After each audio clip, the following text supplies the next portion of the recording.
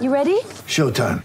On May 3rd, summer starts with The Fall Guy. Let's do it later. Let's drink a spicy margarita. Make some bad decisions. Yes! Audiences are falling in love with the most entertaining film of the year. Fall Guy. Fall Guy? Fall guy. That's what the poster said.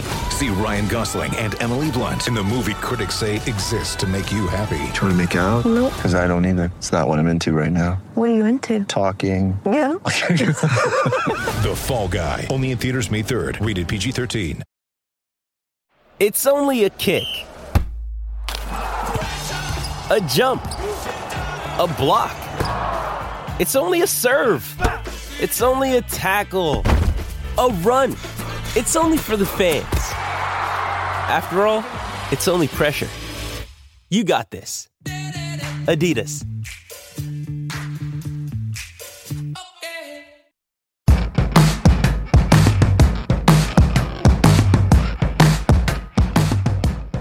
What is going on, guys? Welcome to the Fantasy Roundtable Podcast with your host, Matthew Bruni. You can hit me up at SportsFanaticMB on Twitter.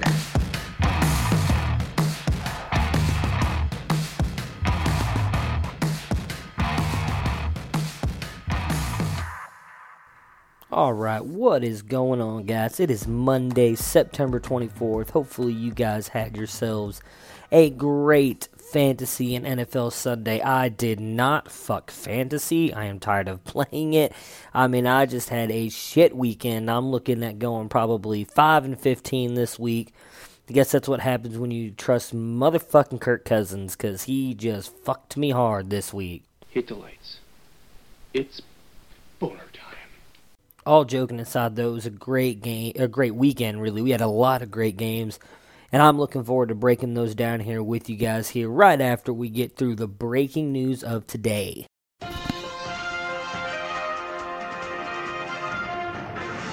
So this kind of came out late yesterday, right before kind of all the games started with the... sorry about that. Had something flash across my phone. The Le'Veon Bell trade news obviously came out right before games kind of started yesterday.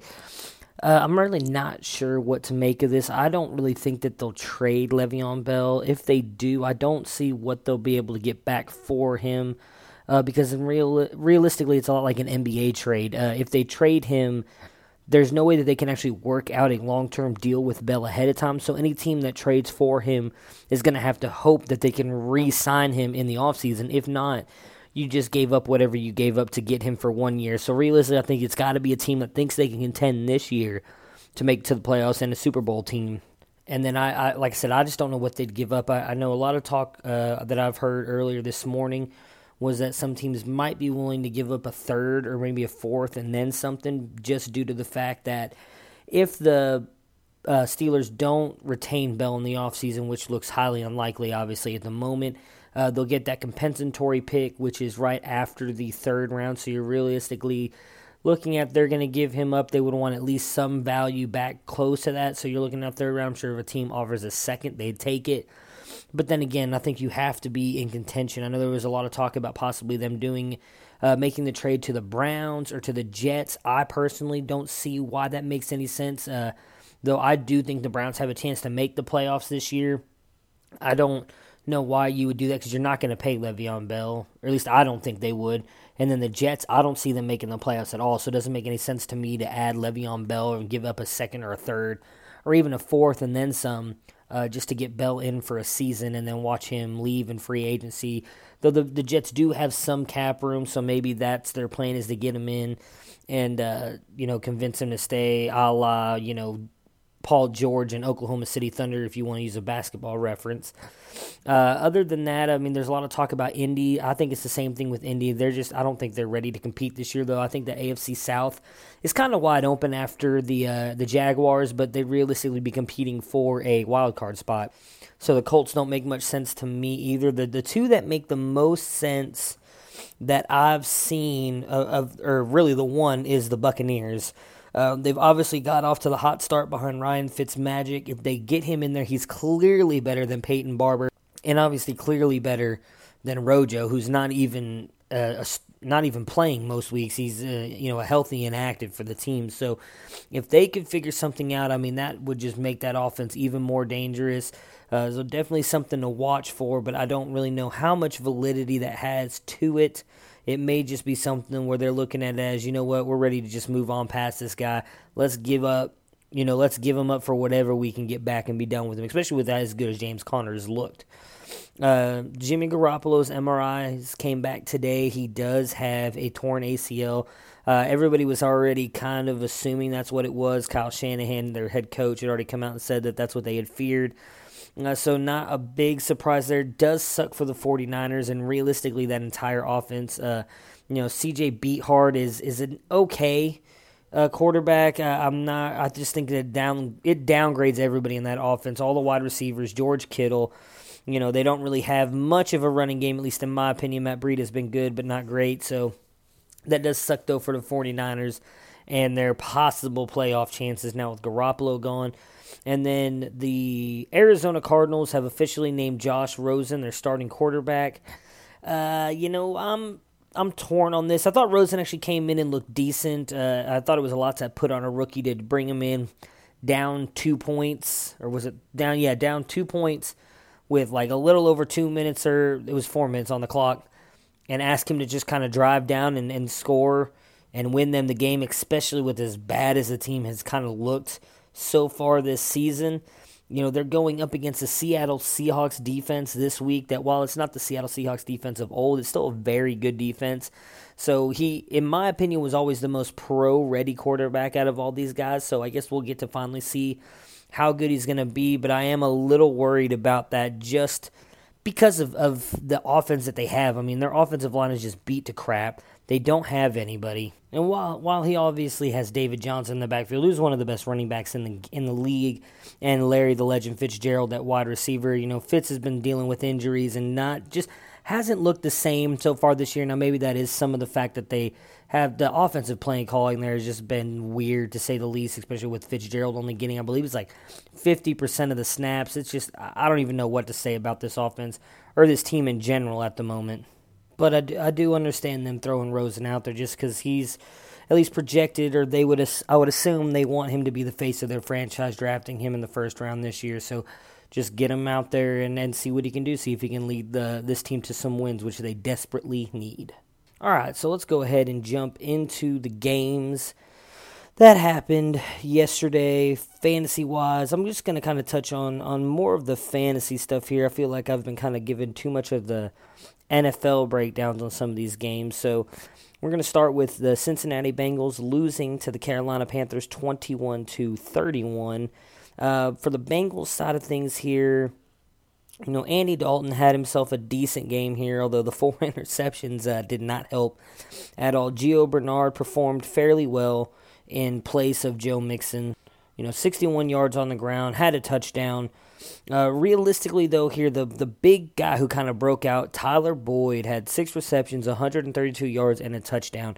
And why I want to bring up Tyler Boyd is it seems like we kind of got spoiled a couple years ago with that draft class that had Odell, Sammy Watkins, Mike Evans in it, because all those guys came out and they produced right away, and we've expected that out of our wide receivers since then, and not one wide receiver has returned, at least in my opinion, any value of a first-round pick after that, except for Will Fuller. I think Will Fuller is the only wide receiver who, at least in rookie drafts, probably was drafted in the first round, may even have been a second-round pick in some rookie drafts, that returned any kind of value with the play that he's put on the field. Everybody else after that, Amari Cooper, in my opinion, has not returned his first-round value. His chances are he was drafted in every first-round rookie draft.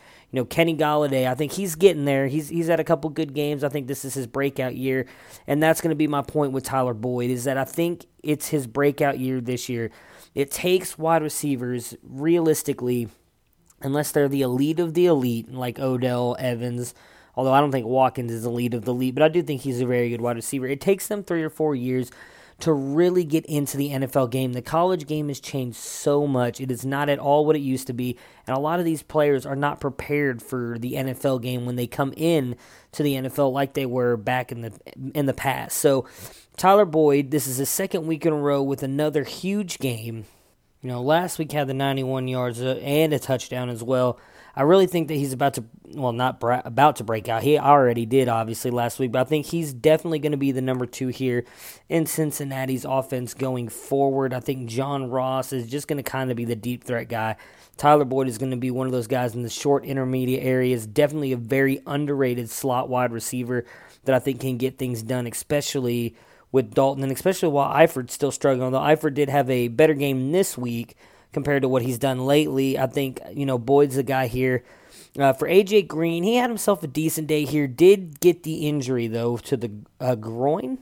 And I didn't mean for that to sound like a question. But he still, got 58 yards on 5 catches. It would have been awesome if he had 58 catches. He really would have come through on fantasy. They haven't said if it's too serious or not. I don't believe that it is. He's likely going to play week 4, and they just kind of held him out there just to be on the safe side. For the Panthers side of things, so Cam Newton had himself a decent day, mostly because of the 2 touchdowns, both rushing. Or not both rushing. He had 2 rushing touchdowns and 2 passing touchdowns, so he came through big time. But much like we talked about last week on why it was kind of hard to rank Cam Newton is because, yet again, only threw for 150 yards, and this is what Cam Newton really is. He has himself those huge games where he's got to throw his team to keep them in it or get them back into a game. He'll throw for his 300 yards, rush for whatever, probably get a rushing touchdown, but then he also has these games, it seems more often than not, where he's just throwing for 150 yards. Now, again, it worked out for him because he got the 2 touchdowns and the 2 rushing touchdowns, but realistically, if you were a McCaffrey owner, McCaffrey had by far his best game rushing the ball, and I believe it was a career day for him. 28 carries for 184 yards. Add on just, unfortunately, 10 yards on 2 catches in the receiving game, but still 184 yards, almost put up 200+, yet he couldn't get into the end zone because of Cam Newton. That, I know, frustrates the shit out of me as someone who owns McCaffrey in quite a few leagues. There was one of the rushing times, I know the ball was in McCaffrey's arms right near the goal line. He pulled it out and ran the opposite way when there was clearly nobody collapsing in on McCaffrey either. But that's just the way that it's going to be for McCaffrey. Cam Newton, for whatever reason, loves to run in and score when he's down in the red zone, so he's going to be vultured by Cam Newton more often than Jonathan Stewart, he's not there anymore, C.J. Anderson, who did get the 24-yard touchdown catch when he dumped it off to him almost on like a screen pass, Cam Newton did, and again, as a Christian McCaffrey owner, that really kind of pissed me off too, because I was like, of course, there's just missing out on more points that should have gone to Christian McCaffrey. Otherwise, in the receiving game, I mean, Devin Funchess had, himself an okay game, just the 4 catches for 67 yards and a touchdown, but did lead this wide receiver core. They really just don't have anybody else. Again, DJ Moore, for whatever reason, they're just not getting him involved. Just a 1 reception on 3 yards. It's just, disappointing for a guy who looked so explosive at the combine and in college last year to just not be utilized, at least in my opinion, correctly. Ian Thomas was targeted a couple times here, just 20 yards on 3 catches. Once Greg Olsen comes back, which could be as early as next week, though I would think it's probably more likely week 5 or 6. But definitely someone to look out for. He may be on your guys' waiver wires. Cam Newton loves to target him. I mean, just targeted Ian Thomas there 3 times, but he's realistically not Greg Olsen. All right, so then after that, we've got the New York Giants beating the Houston Texans 27-20. So on the Giants side of things, Eli Manning here actually looked decent. Threw for about 200, almost 300 yards, 297 in the 2 touchdowns. Still missed a couple throws with a little bit of the happy feet thing going on like we had talked about last week, where it seems like he's trying to get rid of the ball because he sees or expects the rush to come even if it's not there. I know there was one play in particular, I believe it was in the 3rd quarter, he missed Odell. If he'd have just waited a couple more seconds, Odell had the guy beat and he could have laid it on him. Over to the left-hand side by the end zone, and he threw the ball too early. The defenders were nowhere near him. I get it, though. When you've been sacked as much as he has the past couple of years, you kind of get that clock going in your head a little bit faster than usual, and you're trying to make that player just get rid of it because you don't want to take the sack, especially down in the red zone. possibly get yourself knocked out of field goal territory. Saquon Barkley finally had a good game on the ground. Again, I know he's looked decent, obviously, in week 1, but most of that came on that huge 68-yard run against the Jaguars. This week, 17 carries for 82 yards, got a touchdown for the Giants, and then I averaged about 4.8 yards a carry. This is exactly what, if you were a Barkley owner, you were hoping for out of him. He looks like he's finally starting to turn it around. Hopefully they can get this offensive line improved some, because I think that's the biggest issue with this team altogether. Odell, again, just like week 1, just coming through. 9 catches with 109 yards. Sterling Shepard, 6 catches for 80. Couple of huge first downs for him, and a touchdown for Sterling Shepard as well. Odell, though, has yet to score this year, which is a little surprising to me. I think a lot of it is just the fact that he is getting double covered a lot, and they're usually putting a guy over top of him, so he's not really being able to make that huge play to beat guys and get down into the end zone, and I don't think he's really being looked at in the red zone much. So hopefully that'll change for Odell and his owners, getting him a touchdown. And then, of course, Evan Ingram here, MCL sprain. From everything I've seen, they're calling him day-to-day. I would not expect him to play this week. I know that a lot of people are comparing it to Rodgers' injury. It's a little bit different. Rodgers doesn't have to quite run and cut and jump and move as much as Evan Ingram does, being at the tight end position, also having guys rush and him trying to block them as well with that MCL sprain. So I would imagine Ingram's probably going to sit for a couple weeks, but once they kind of release more information on that, we'll let you guys know. On the Texans side of things here, so Deshaun Watson had 385 yards with 2 touchdowns and a pick. Watson he's looking better. He's getting better every week. I know a lot of people are kind of down on him, saying that he's never going to be what he was last year in his first 5 games, and they're probably right. There was a very small sample size, and a lot of us, including myself, bought into him. But he does seem to finally be getting back to that player. We have to remember that he did tear his ACL. While he did do it before in college and came back and won a national championship, it's a little bit different to do that in college and come back and play in the NFL. So it's someone to, just let's watch him. Let's calm down. Everybody needs to stop writing this narrative that he's a bust. This is only his 2nd year in the NFL. Let's give the kid some time. But I thought he looked really good in this game, even though they lost. Lamar Miller here, 10 carries and 10 yards. I mean, he just sucks. Ew, come on! That right there is my opinion of Lamar Miller, which I know is not very high. He did get a receiving touchdown, though. Did get 5 catches for 41 yards, so I guess good for him. He's still a running back too. Whatever. I don't own him anywhere. I probably will never own him anywhere because I just think he's vastly overrated. In the receiving game, Will Fuller comes through again. I don't know what it is with this guy and Deshaun Watson, but these two just have some kind of connection. They're best friends. Okay, name your favorite dinosaur. Velociraptor. All right. If you were a chick, who's the one guy you would sleep with? John Stamos. What? Did we just become best friends? Yep. As long as Watson is in the lineup, it just seems like Will Fuller is going to produce every day.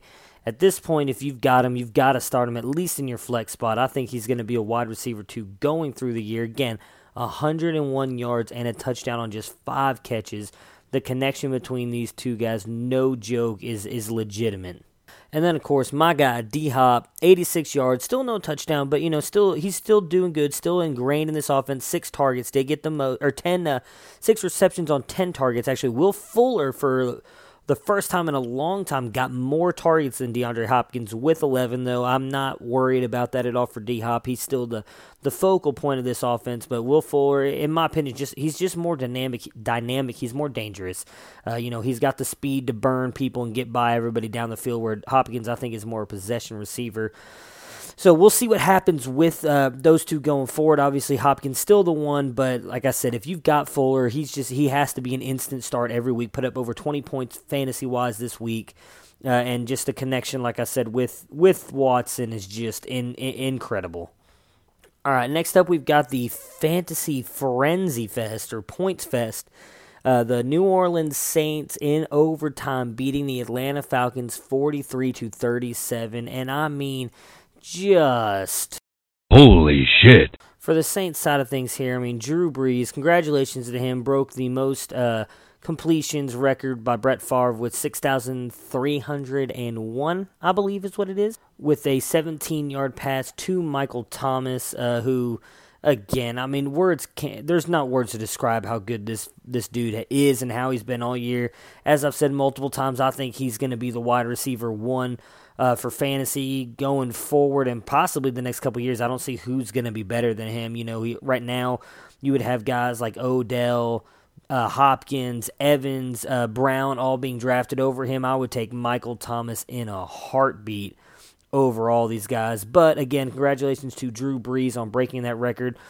396 yards passing in this game, 3 touchdowns and 2 touchdowns on the ground, including a sick spin move where he hit that circle button right at the right time and avoided 2 defenders to run it in. I mean, just a ridiculous day for Brees. Likely, if you were going up against Brees or Matt Ryan, you lost this week. Alvin Kamara, again, did good on the ground with 66 rushing yards, but did even more in the passing game. 15 receptions for 124. I mean, can this guy just go away? Seriously, like, what the hell? How is it that this dude is so good and yet no one knew about it? I mean, this guy was a backup at Tennessee, and he's turned into this. In all seriousness, just good for him. I'm happy for him. Just wish I had him on more of my teams because he is just legit. And then, of course, Michael Thomas, yet again, 10 receptions, 129 yards. Again, he was targeted. Just get this real quick, guys. Michael Thomas was targeted 10 times.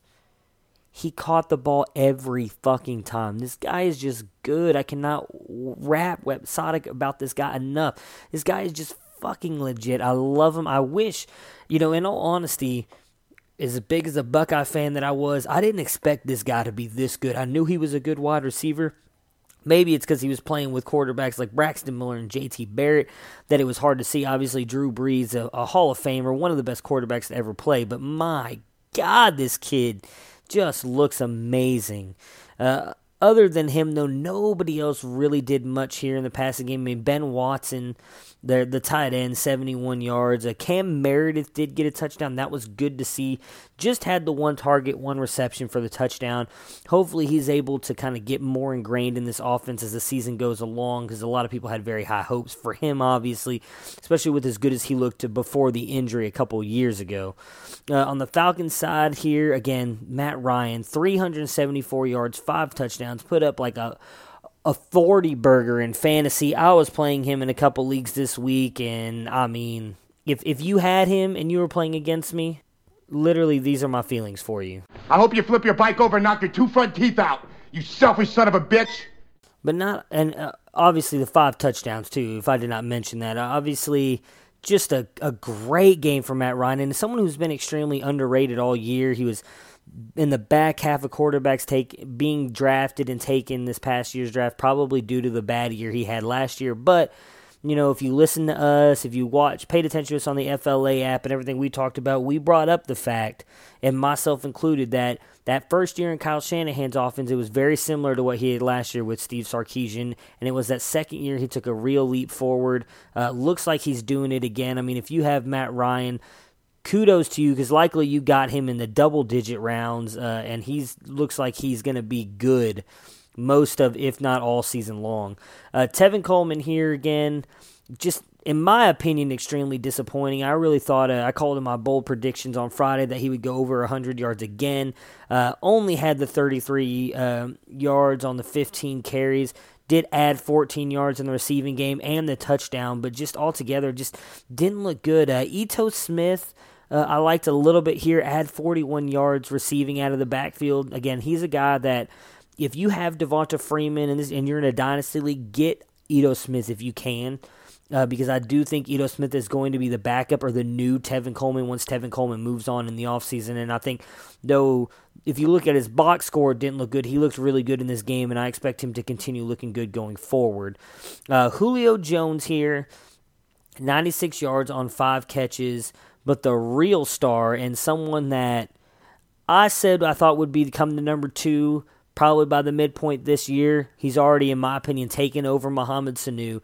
Calvin Ridley, 7 receptions on 8 targets for 146 yards and 3 touchdowns. He had himself a game here, guys. I mean, he just balled out. Chances are nobody was even playing him, which sucks for us fantasy owners, especially knowing that he's probably sitting on your bench and putting up just ridiculous amounts of points. Likely, depending on your league scoring, over 40 points. I know in mine, he put up 40.5. Just ridiculous. And as I said in the preseason, I thought he would take over Mohamed Sanu as at number 2. I think with this game right here, he solidified that. I think he's clearly the number 2 here. I do think he works better in the slot, so I hope that they keep him there. Don't move him outside. Leave Sanu outside with Julio Jones. But just to kind of give you guys an idea of Julio Jones's touchdown drought. And I don't mean to do this to Julio owners, because if you have him, you know, and it hurts, I'm sure, whenever you hear this. But Calvin Ridley, with his 3 touchdowns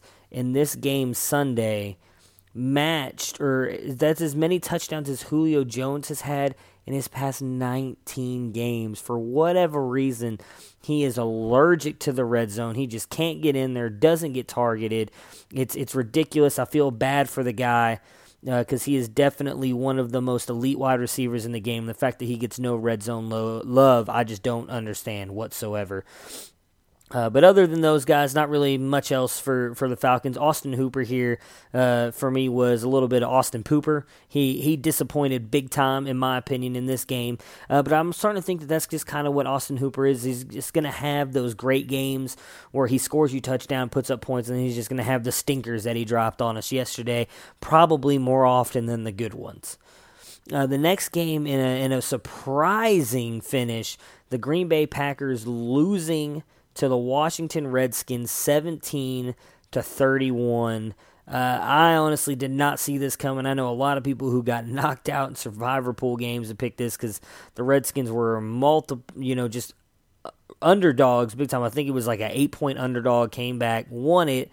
Just a great game by Alex Smith and these guys, but a weird game.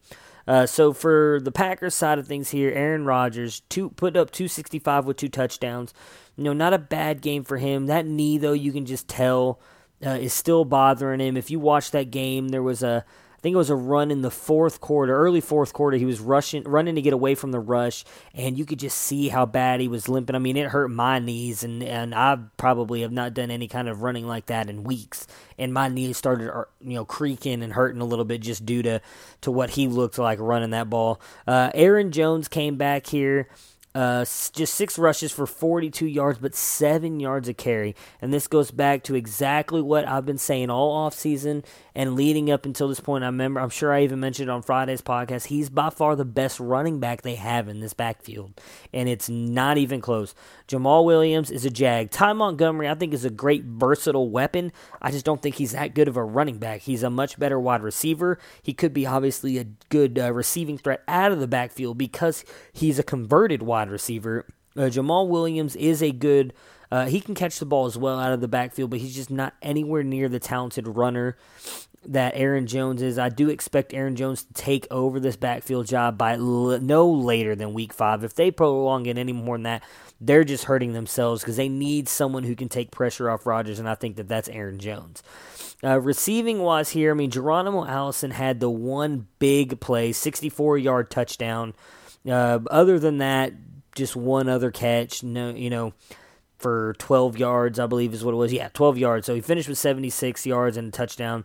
Not that impressive. Of course, Devontae Adams, 52 yards and a touchdown. While it doesn't look great on the box score, likely only 11 points, still 9 targets, by far the most besides Randall Cobb. But Randall Cobb working in the slot, especially with Rodgers not being able to move around, I think is going to be the usual going forward, at least until Rodgers can somewhat move around, because I think that's where Devontae Adams and his connection comes in so great. They feed off each other so well, especially when plays break down. In the past, when Rodgers was able to get outside of the pocket and look down the field, they just had that connection, much like Will Fuller and Deshaun Watson seem to have Adams and Rodgers have that, and Adams just knows where to go to get the ball and help his quarterback out, but Rodgers can't roll out of the pocket, so he's just going to dump it, and that's why Randall Cobb got so many looks, but only on the 11 targets, just 4 catches and 23 yards. So, it's Davante Adams all day long for me on Green Bay. Really nobody else. I mean, if you're in a deep league, I can see starting Geronimo Allison just because he has that big play upside like he did this week, although realistically that was kind of a breakdown in coverage. If you watch the play, you can see that the safety just wasn't even paying attention and covering the left side of the field, and Geronimo Allison just ran right down the middle wide open, and Aaron Rodgers was able to hit him with a dime. On the Redskins side here, so Alex Smith just being typical old Alex Smith, 220 yards and 2 touchdowns. Not looking overly great, but just checking the ball down and doing just enough to win like he always does. Adrian Peterson obviously was the big game here. 19 carries, 120 yards, and 2 touchdowns. I still am not a believer in Peterson. I just don't think he's going to hold up all year. I believe I said earlier, I think by week 5 or 6 he's going to start slowing down. I still believe that. I could be wrong, and in all honesty, I'm okay dying on that hill on being wrong on him because I just don't trust him. I don't trust that he's going to be able to do this all year long, and I'd much rather sell him now while his value is high than trust him all year. I'd rather be proven wrong doing that than riding him all year. But hey, if you think he's going to be good all year and you want to get the most out of him and keep him and play him, by all means do it. Hopefully it works out for you. I just don't see it. Jamison Crowder here had a touchdown, which was nice to see. Just because he's been kind of underutilized, at least in my opinion. Not much yardage-wise, though, just the 39 yards. Paul Richardson literally had 1 catch for 46 yards and a touchdown, which was, if you're a Paul Richardson fan, good to see. But other than that, I think that's kind of what you're going to get from him all season long. He's going to have 1 game every 3 or 4 weeks with a touchdown. Other than that, I don't think he's going to do much. Jordan Reed, 4 catches on 65 yards, okay. But Chris Thompson, I mean, what the fuck, really? 6 carries for 17 yards and then 1 catch for 0. Like, what the hell? This dude's been a stud the past 2 weeks, and then it was like he was just completely phased out of this game plan this week.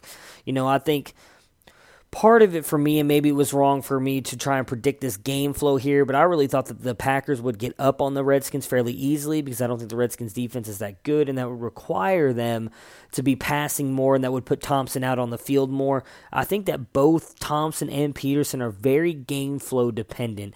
If the Redskins are up, they're going to feed Peterson the ball like nobody else. And then obviously once the Redskins are down, I think that's when it becomes kind of Thompson's game, and they're going to throw him the ball more often and get him kind of carries and everything because he can get into the hurry-up offense and get going. So just disappointing there. But in all honesty, if you started Thompson, it was more than likely the right call unless, you started him over like a David Johnson or Zeke, which I doubt anybody realistically did. So I know it sucks. Again, myself included. I had Chris Thompson going in a couple leagues, and he really just kind of shit the bed for me as well. But realistically, when you go back and look at it, hindsight's 20/20 and all, I know you can probably look, and there might be someone on your bench who outscored him more with him being in your flex. But it was the right call at the time. It really looked like this was going to be that kind of game for him to do good things, and it just didn't happen, and thus is fantasy, which my complaint about not playing anymore at the beginning of this podcast.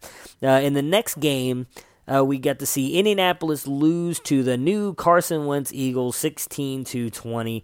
So on the Colts side of things here, Andrew Luck again, just 164 and a touchdown. I don't know what's going on with him. I have to, obviously he's not fully healthy. For anybody who watched the end of this game, they brought Jacoby Brissett in to throw the Hail Mary pass. I'm assuming because Luck just couldn't do it. He did come out after the game and say, no, it's just Brissett's always had a stronger arm than me and everything, which may be true. There's no real way for us to know that now. Obviously, if the injury wasn't ever a factor and that happened, we could believe him. I'm going to go ahead and believe him because he's just a good old country boy. I don't know why he would lie to us about that. Either, he just couldn't do it or his arm isn't healthy, which I think a lot of people still believe is the case just because they haven't really taken any kind of deep shots. And, it sucks. I mean, his average yard attempt was 4.1 in this game. I mean, that's just not good, and that's not going to win you games. And somewhat I think is hurting T.Y.'s value some. He had the 5 catches for 50 yards, made something out of his plays, but I think with them not going that deep is just going to continue to hurt this offense, especially because I don't think their running game is particularly good. And speaking of the running game, literally nothing was done here. Nyheim Hines had the best day with 18 yards on the 5 carries, which was a 3.6 average. But Jordan Wilkins, 6 for 19, 3.2 average. We'll see if that changes at all once Marlon Mack comes back. I've stated before, and I still believe I'm a very high on Jordan Wilkins and Nyheim Hines. I just think this offensive line is still kind of getting into the groove here. They're not great. They did get Quentin Nelson in the draft this year out of Notre Dame, who I thought was one of the better prospects altogether in the draft. So they're improving that offensive line, but it's just not up to par. I think it's by far a bottom-tiered offensive line at the moment, which may be why these guys are struggling to run the ball. And then the receiving game, realistically, nothing here. We talked about T.Y. Hilton and his 50 yards. Ryan Grant, 35 yards and the touchdown. Eric Ebron starting to show old Detroit Lions Eric Ebron again, and all those Lions fans starting to remember exactly why they got rid of him.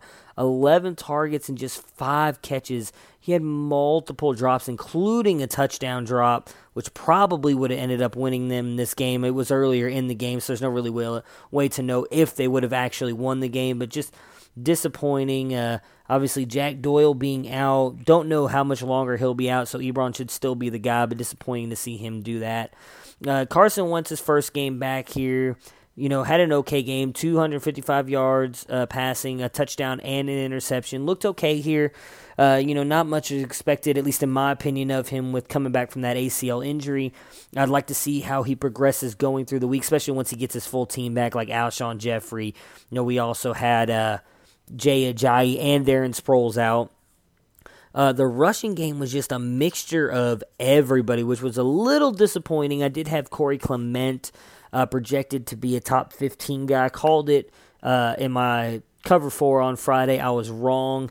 That he did get the bulk of the carries here with 16, 6 more than Wendell Smallwood, who followed him up with 10, but just 56 yards. Wendell Smallwood, same, 56 yards. Both looked okay, but the guy who looked really good here, in my opinion, again, I didn't get to watch all the game, still kind of going through the Game Pass stuff, which is why I'm only going to do the early morning or early afternoon games here today, and then I'll break down the rest of them tomorrow as I want to watch the rest of the Game Pass games. Josh Adams, 6 carries for 30 yards, again, 5-yard average. I thought he looked great again, and this just goes back to my point, guys. This guy was in the Heisman talks with Saquon Barkley last year. I think he's extremely underrated. He's not going to be anything this year. So if you're in a redraft league, unless Jay Ajayi is out for the year and something happens to Wendell Smallwood, Josh Adams is likely not going to be anybody. But in Dynasty, I'm telling you, I can see this guy being the lead of this backfield. We just got to give him a year or two, or likely even just a year, because chances are Jay Ajayi is gone after this year. In the receiving game here, Nelson Aguilar, I don't want to say struggled. 4 catches for just 24 yards. Not quite what I was expecting. I'd expected him to get a lot of work. Dallas Goedert, though, called it on Friday's podcast. I felt with Jeffrey being out, and then with Mike Wallace obviously being out as well, and then they cut DeAndre Carter, that Goedert was going to get a lot of looks here. 7 targets, 7 receptions, 73 yards, and a touchdown. Said it before in my Dynasty Guru pieces on rookies earlier in this offseason. I thought he was going to be the next Gronk. I thought he looked great here. Thought he would eat into Zach Ertz's red zone work, which he did, though Zach Ertz still got 73 yards on 5 catches. Looked good. Other than those guys, though, nobody really here stood out. Obviously, once Alshon comes back, I think this is going to be interesting offense, just because I don't think Nelson Aguilar plays very good on the outside, and that's probably my bad on ranking Aguilar where I did. I thought that he would get a lot of targets and be kind of the go-to guy here, but he's just not that good of an outside wide receiver. And as long as Alshon's out and Jordan Matthews is in, Matthews is going to be a slot wide receiver because he can't play outside wide receiver at all. So that's going to force Aguilar to go outside. And as we saw in his first year with Philly and some last year before he really started breaking out, on the outside, Aguilar he cannot get that separation. He does not do a good job out there. He is a slot wide receiver. So until Jeffrey comes back, Aguilar, at least in my opinion, his value is going to shrink just a little bit because Jordan Matthews being in the slot doesn't give Aguilar a lot of chances there. Our next game up, fucking hell, I just want to avoid this game altogether. The Buffalo Bills beating the Minnesota Vikings 27-6, and I mean just good God. What the fuck happened?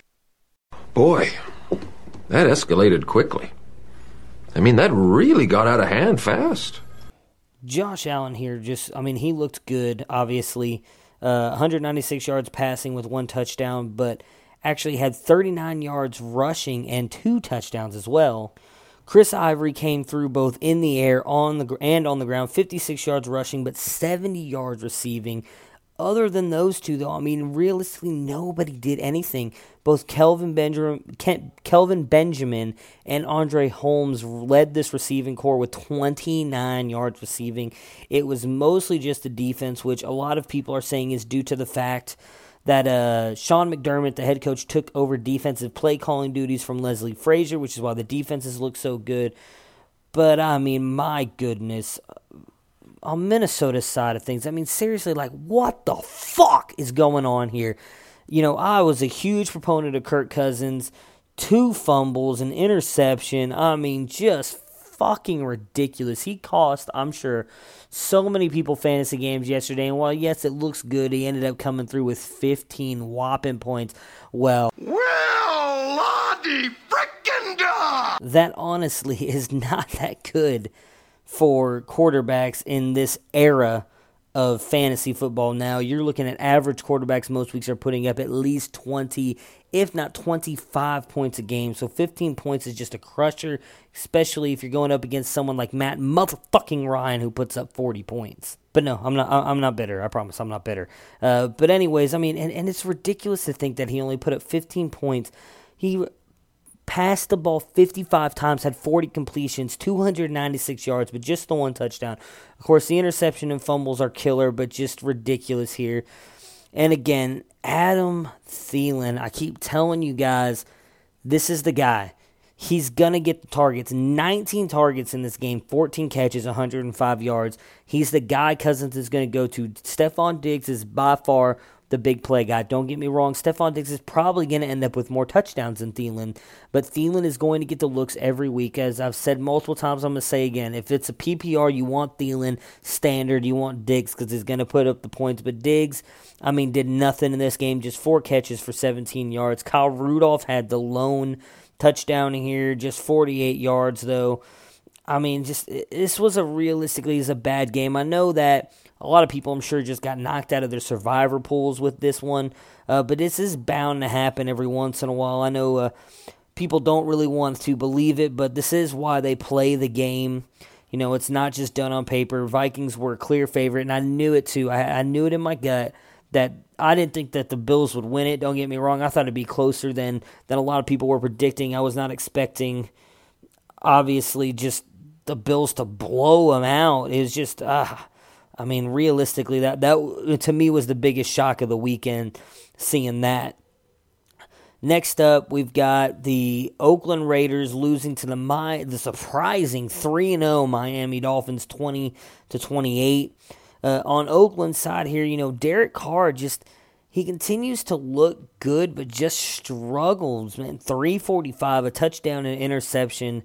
You know, I don't know if it's just, in my opinion, he doesn't have anybody else. He doesn't have a whole lot of talent in this offense around him, especially in the running game.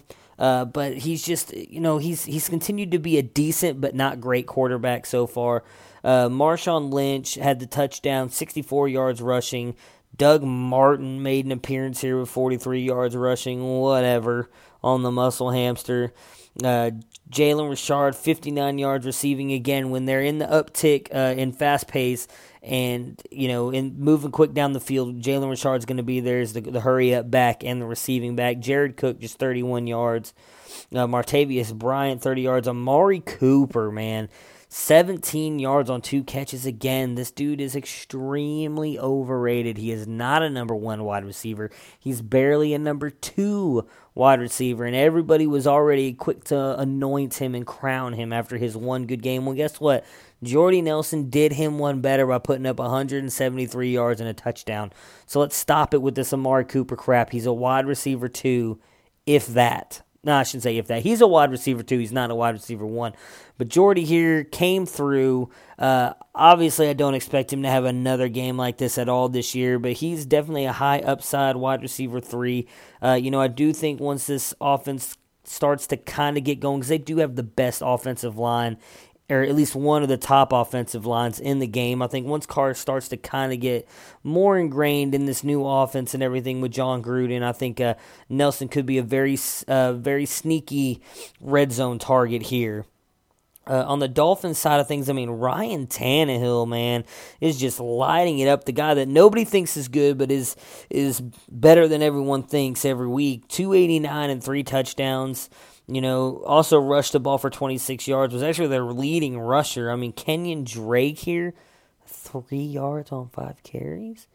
What the fuck is going on here? I swear Adam Gase, for as smart as he is, he's really stupid. He's just... Kenyon Drake, at least in my opinion, is far superior to Frank Gore and Kalen Ballage, and why he's not getting the work, I don't understand. Receiving-wise here, though, Albert Wilson had himself a game, 74 yards and a touchdown. Also threw for a touchdown, 50 yards. This is the first wide receiver in NFL history to have a 50-yard touchdown and a throwing touchdown, passing touchdown, and over 50 yards and a touchdown in the receiving game as well. Jakeem Grant here had an okay game, 70 yards and 2 touchdowns. Obviously, in my opinion, not anything notable for fantasy. I don't see him doing it again. Don't see him continuing that. But Kenny Stills here just continues to be a beast in this offense, 61 yards and a touchdown. And I think it's time for me to admit that I was wrong on Kenny Stills. I thought he'd be like a middle tier wide receiver 2, probably tight end wide receiver 3.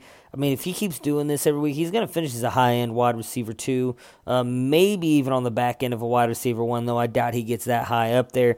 But he's continued to look good. If you've got him, you've got to throw him in your wide receiver 2 or flex spot, because so far he has just continued to produce all season long. But real quick, again, on this backfield, I think at this point it's going to be hard to trust Kenyon Drake.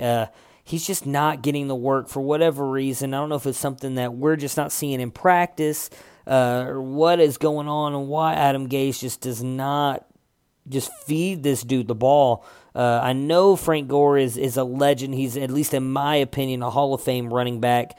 I think that he deserves everything that he's getting here, but just to continue feeding him and not playing a guy like Kenyon Drake, who I think has far superior talent over Gore at this point in their careers, is just outstanding to me. Next up, another kind of surprise for me, the Denver Broncos losing to Baltimore 14-27. On Denver's side of things here, Case Keenum didn't look good, 192 and an interception. Royce Freeman here scored again, 53 yards on the ground with a touchdown. Emmanuel Sanders had a 35-yard rushing touchdown, which, if you're an Emmanuel Sanders owner, you'll take, because he also added 38 yards in the air. Philip Lindsay here, though, with the Mike Tyson punch-out. Threw a punch, got ejected out of the game, just 20 yards on 4 carries. He apologized after the game, saying that that's not his character, not what he usually does. It's whatever. If you started him like I did in a couple leagues, it just kind of sucks. But I still expect him to be used quite a lot in this backfield, unless he gets suspended, which I doubt happens for throwing one punch.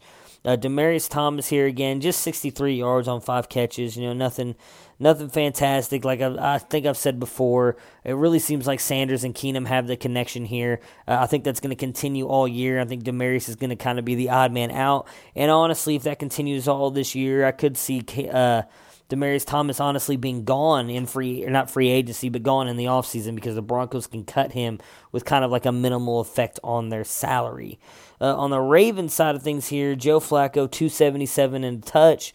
Looked okay again. Denver's defense is pretty good, so I guess for Flacco and his owners, it was good to see him play the way that he did against a good defense. Alex Collins here gets in the end zone, finally has himself a pretty decent day with 68 yards rushing, just 3.8 yards average, though. Still below the NFL average, which is 4.0 yards a carry. Javorius Allen, though, came through with a rushing touchdown on just 7 yards and also got a receiving touchdown with 19 yards added on there. Again, he's going to be the hurry-up back. Definitely someone worth looking at, maybe throwing in your flex on good matchups. I don't know if I trust him completely because this kind of seems like what he does every year. He has himself a couple good games and then is just completely nothing most of the other time, especially when he's in your fantasy lineups. But definitely someone to look at because for whatever reason, he seems to be getting a lot of receiving work over Alex Collins, even though Alex Collins showed last year that he could catch the ball. John Brown here yet again being the deep threat, 86 yards here, though no touchdown. Michael Crabtree got 10 targets, 7 receptions on 61 yards. Like Crabtree here still, though I don't like the fact that he's kind of getting overshadowed, I think, by John Brown a little bit, and I think that him and Willie Snead are kind of working in the same area right there in the short intermediate stuff with John Brown going deep. And even more interesting, I wonder what's going to happen when Hayden Hurst comes back for this team. There's a chance he comes back this week, though I think it's more likely he's back in week 5. Joe Flacco has always shown that he likes to target his tight end. Just in this game alone, Nick Boyle, just with the 1 target, but Mark Andrews with 3. I think Hayden Hurst has at least shown so far that he's better than both of them. I think Mark Andrews is the better prospect, but he needs to work on his blocking, where Hayden Hurst kind of has that down. So I'd like to see what Hurst can do in this offense. Might be worth a add in your redraft leagues if you've got the extra bench spot, because I think he has a chance to be a top 12 tight end.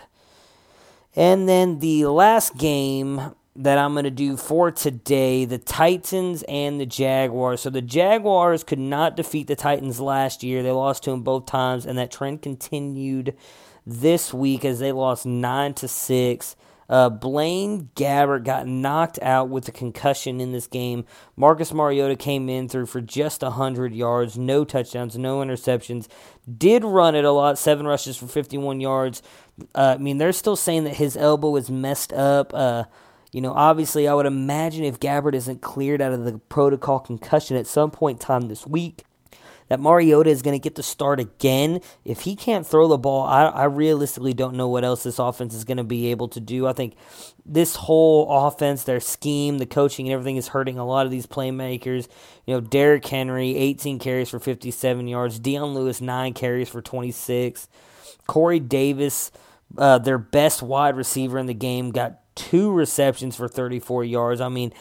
This whole offense is hurting right now with this play calling and Marcus Mariota being hurt. Hopefully that changes because I know a lot of people, including myself, had high hopes for this Tennessee offense and Marcus Mariota, and it just doesn't seem like that's going to happen for them this year until his elbow gets better, which it may not get better all year long. So that'll be something we keep an eye on here.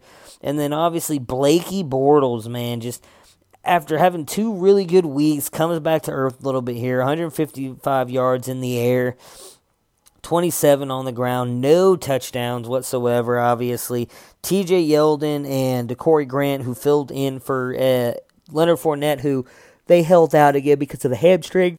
I honestly think Fournette's probably going to be back next week. But Yeldon just 44 yards on the ground, Corey Grant just 11. Yeldon did add 46 yards in the air, though. Keelan Cole was their best wide receiver, 5 catches for 40 yards. He's definitely still someone I'd watch, him and D.D. Westbrook, who got 31 yards on 3 catches. I just think is a bad game all around for the Jaguars. They just seem to struggle with the Titans division opponents and everything. So I think that once we get, going here in the next couple weeks, I think they'll return kind of back to what they did a couple weeks ago. Keelan Cole obviously had a great week last week, and so did D.D. Westbrook. And they've got the Jets next week, so it'll be interesting to see what happens there. The Jets have a fairly interesting looking defense, so I could see them shutting them down.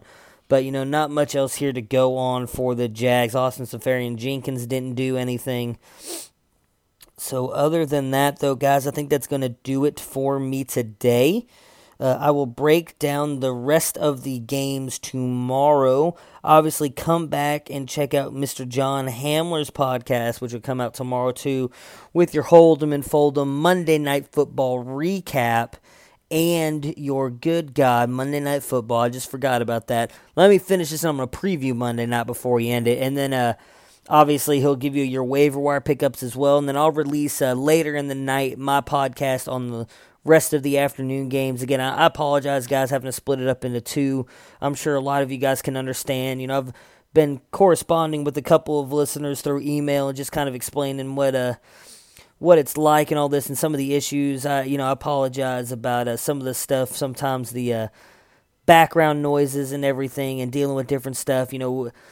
As I'm sure most of you guys go through here too, I've got a job that requires me to work 9 to 10 hours every day. Most times I get home and I get just enough time to spend with my wife and kids for a little bit before they get to do stuff, which allows me to kind of run up here and do my podcast real quick. It takes me about an hour, hour and a half, sometimes 2 hours. Today it's taking me about 2 hours to get this hour podcast out. It takes a lot to get all this stuff done. Obviously, though, some of you have reached out and interested in getting into this stuff. My advice to you guys, and I'm sorry for going off on this tangent here, but just start writing. Find somebody who likes or is interested in writers and just show them what you've got. Keep working at it. Keep doing you, and you'll get noticed, hopefully get more stuff out there. This is not you're not going to become, the Matthew Berrys of the world overnight. It takes time. It takes a lot of work. I've been doing this for 3 years now, and, in my opinion, I'm nowhere near where I want to be, but I like kind of where I'm at. I do get paid for most of the stuff that I do, and I enjoy doing it, though. It's not all just because of the money. It's a labor of love. I love fantasy. I love talking fantasy. I love trying to help people out with fantasy.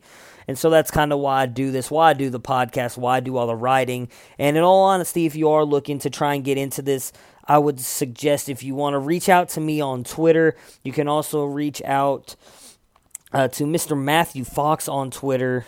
He is at Nighthawk7734. He's runs all of our stuff, does a great job on the FLA blog, runs all of our stuff. We're always looking for people to help out and do different stuff, and he's the one who, in all honesty, gave me my first shot. I know gave Mr. Dennis Bennett, who's, I guess, has the most followers of our group, does some radio hits in Cleveland and whatnot. He gave him his first start, who actually got started through me on the FLA blog, and he's doing a great job with the Down and Dynasty.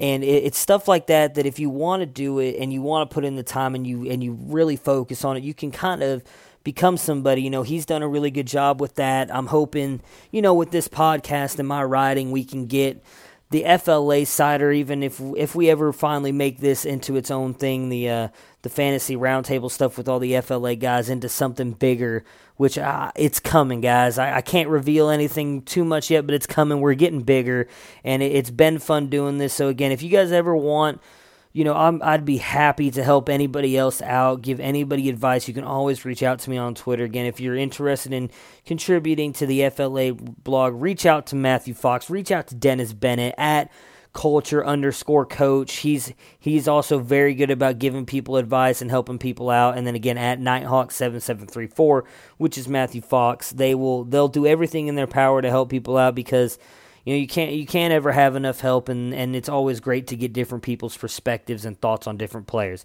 So, real quick, before I close it out, my Monday Night Football breakdown here. So obviously the Steelers and the Bucks, I expect it to be kind of a shootout here. Not even kind of. I expect it to be a shootout, which might means it's probably going to end up being like a 10-9 game or some crap like that with 3 field goals kicked, though I hope the 3 field goals are kicked by Tampa Bay, because I'm going against Chris Boswell and I'm down 4 points. I need Juju to go off tonight because I need this fucking win so I do not go fucking 4-16. I can at least go 5-15, which is at least a little bit better, right, guys? But for Pittsburgh side of things here, it's hard for me to say. Juju has obviously been on fire the past couple weeks, he's already got 240 yards, touchdown. I just think it's going to be an A-B game here. He's, the complaining all week and everything. It always seems like whenever he's a little squeaky wheel and complaining about stuff, Ben Roethlisberger targets him an unhealthy amount.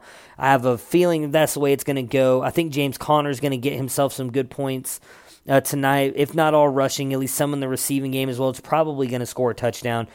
Jesse James, I think, is going to have himself a good night as well, being Ben Roethlisberger. Yeah, there we go, dumbass. Ben Roethlisberger's kind of safety blanket there in the middle of the field. On Tampa Bay's side here, I'm not expecting much of, if anything, out of Peyton Barber. I know that this Pittsburgh defense is bad. I just think Peyton Barber's a jag. I don't expect him to do much. I actually think Deshaun Jackson is going to have a good game here, though I don't expect him to go off like he has the past couple weeks. I do expect him to get probably 100 yards and a touch, but not more than 100 yards. I actually don't think Mike Evans is going to have a great game here, and I think O.J. Howard might have a good game. And then, of course, Ryan Fitzmagic. While I don't expect him to go off for like 400 yards like he has the past couple weeks, I expect him to have a pretty decent game here, 300 yards and a couple touchdowns. All in all, I'm hoping for a really great game tonight. Again, I hope Juju goes off just because I'd like to win another game. But if he doesn't, it is what it is. Such is the life of a fantasy football player. You're not always going to win every week. So that is going to do it for me. Oh, and I'm going to pick, as much as it hurts me to say, no, you know what? I'm going to fuck the Steelers. I'm picking the Buccaneers to win this game. I don't know if that's really who I picked in pigskin, pick them for the FLA blog, but I'm changing it now, even though it doesn't really matter. It's Buccaneers. They're going to pull off the win tonight with Juju throwing this out into the ether. Hope it happens. Over 100 yards and a touchdown again. So other than that, though, guys, I will be back tomorrow breaking down the rest of the games, and I'm going to touch on some college football reviews over the last weekend, like that fucking Oregon-Stanford game. Oh my God, if you watch that game, Stanford came back and Oregon just gave that bad boy up. But Justin Herbert of the Ducks, I'm telling you guys, and I know you guys had to have seen it if you watched that game. I've been saying it this whole time. He's the number one quarterback of this class. He's going to be good. And then Will Grier opened my eyes. I didn't think he was going to be that good. I like what I saw out of that kid out of West Virginia, but we'll talk more about that stuff tomorrow. You guys have yourselves a great night. Hopefully, if your matchups depend on Monday night tonight, whatever you guys need happens for you, unless it's you need Juju not to score many points, in which case I hope you're wrong because I need it, and that's what I'm all about right now is me getting those dubs. But in all seriousness, hope you guys enjoy Monday night's game tonight. Good luck to everybody tonight. I will talk to you guys again tomorrow. Check out John's podcast tomorrow as well. Peace out, guys.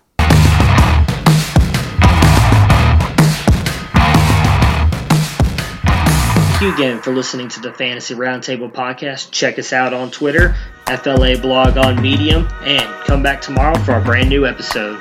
Have a great day, guys.